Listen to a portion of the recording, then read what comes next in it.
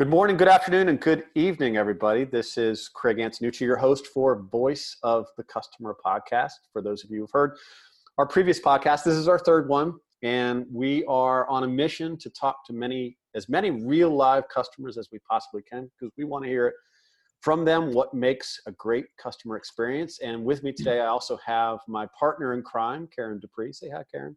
Hello, everyone. There you go. And today's guests, we have Freddie and Mary Martinez, and they're joining us through my connection with Karen. Welcome to the show, everybody. Thank you. Thanks for having us. Oh, thanks for joining us. So typically what we do when we get started is we want to let the world out there know a little bit about you. So as we get through this podcast, we can kind of understand where you're coming from. So if you could both quickly give us an idea of, where you came from, where you grew up, anything that kind of brought you to where you are today.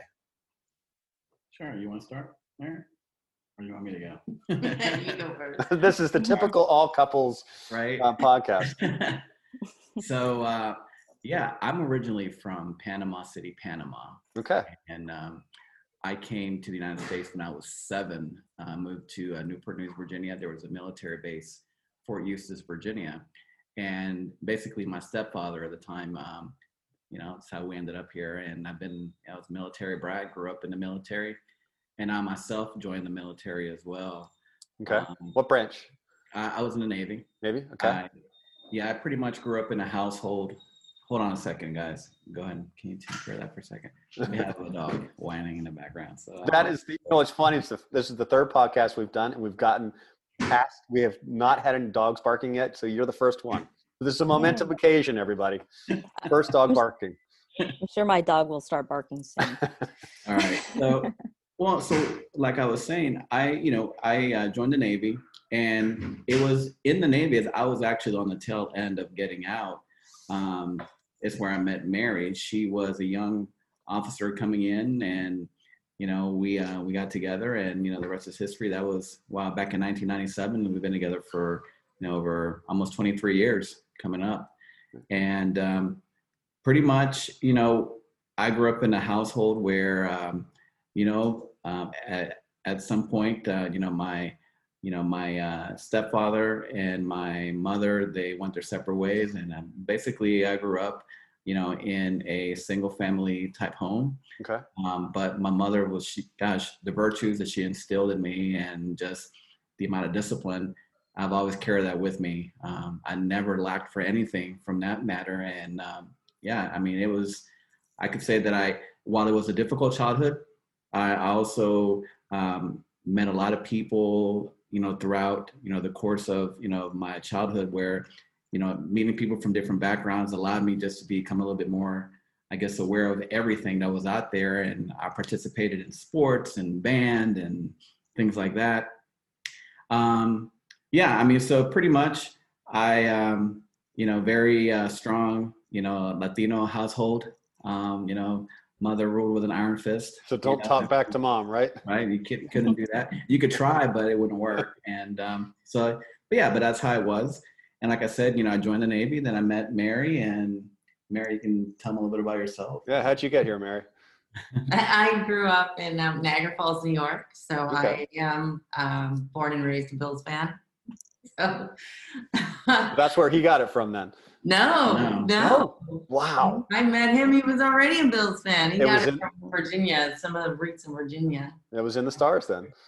Bruce Smith. Yeah, Bruce Smith was a big star. That's right. I forgot about that. And when I first started watching football, that's who I gravitated towards because I didn't know any different. I thought football was soccer, and they said, no, you're watching the wrong thing. And sure. I started watching Virginia Tech football, and that's what it was. And I followed him to the Bills. And nice.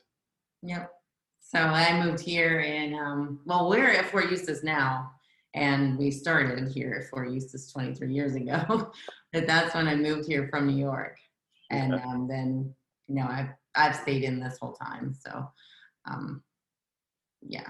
Yeah. So she's currently been in for quite a bit. We've, like I said, we've actually, between her and I, we have lived in probably like 11 different areas and come back and forth. A lot of times in Virginia. Yeah, Virginia, for some whatever reason, it ends up being the magnet that brings us back. Sure. And it's a nice area.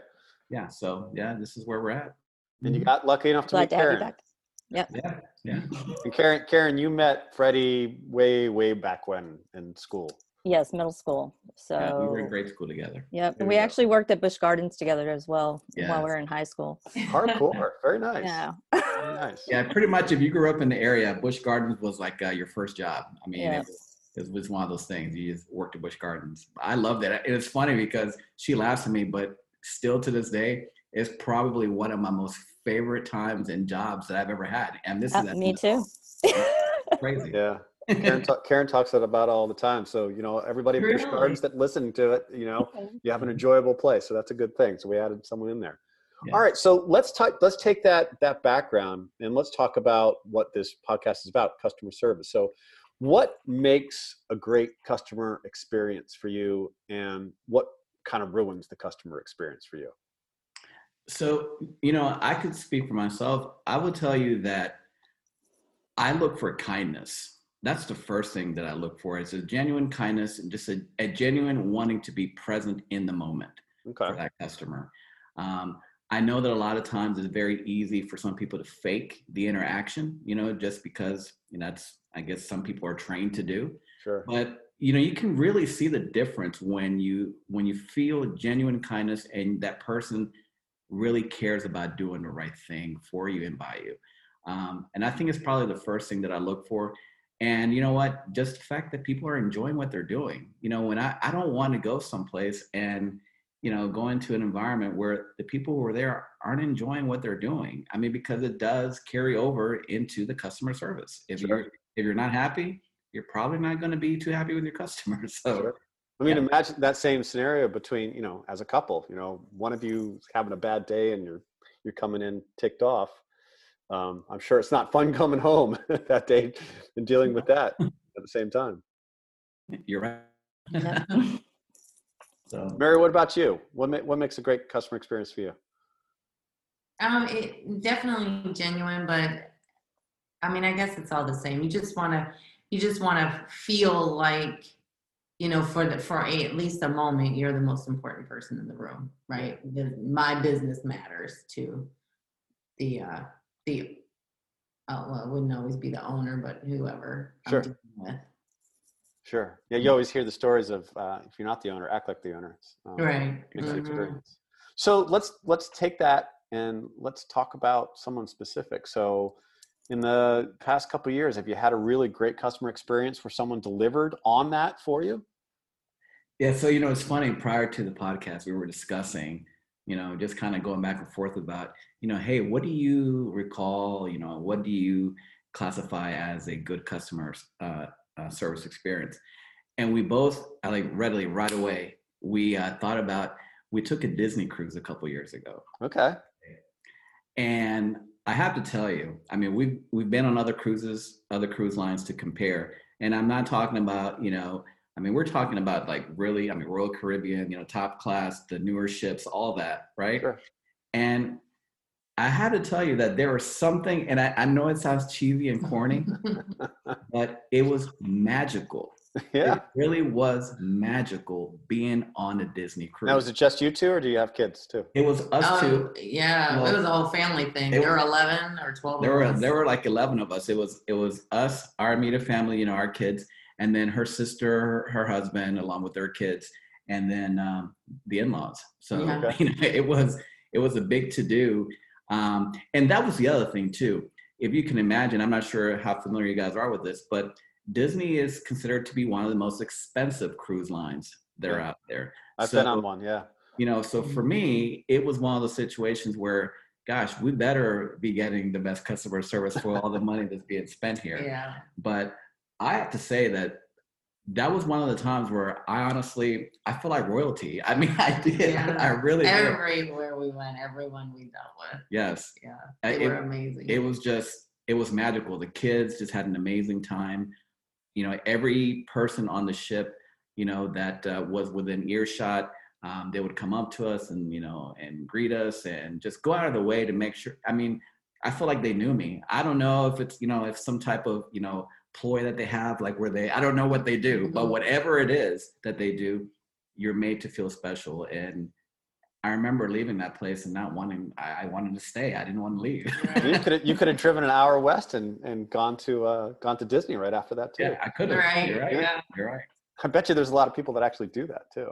As a matter of fact, we met a few couples that did the Disney on the front end, went on the cruise, and they went back to Disney on the back end because they wanted to check out all the other parts. It was like a 2-week, fun-filled Disney vacation. So, all right, yeah, awesome. So that sounds like a really great experience. So, hey, we've nailed someone that did a great job, and I think we all can say that Disney really kind of knows what they're doing when they're talking about treating people well. Let's take it on the other side. Everybody's has had a horror story about someone or something that they've dealt with at some point in time. And you heard the gentleman on the last podcast. He's never going to buy another pair of pants from JCPenney. So tell me your story. Well, it's interesting because we were going back and forth, and this is mostly, I guess it would be on the food side. So fast food. So a lot of times in a pinch, whenever you're traveling, whatever it is, you're looking for a fast food, as you're driving down the road. And recently we had taken a trip down to Florida in July, and we had stopped at a Burger King because, we did not pack enough food. We usually pack food with us to go down on the trip, but we didn't pack enough food. So we were getting hungry and we decided to stop at a Burger King down in Florida. And I have to tell you, I think there were only 4 or 5 cars deep, but we were in there for 45 minutes waiting for our food. And then on top of that, they never apologized for anything. And as we're driving off, they forgot the fries. Oh, God. no. Well, and they didn't even know our order when They we didn't got even up know- there. that's They were right. like, what did you order? Right. You gotta be kidding me. It couldn't get any worse. I'm No. the only way it can get worse is to have no food. Right. Now, do you remember where this was? Oh my gosh. I can't I have no recall. idea. Or at least the state? It was in Florida. Oh, it goes in It Florida. was in Florida? Florida. It was in Florida.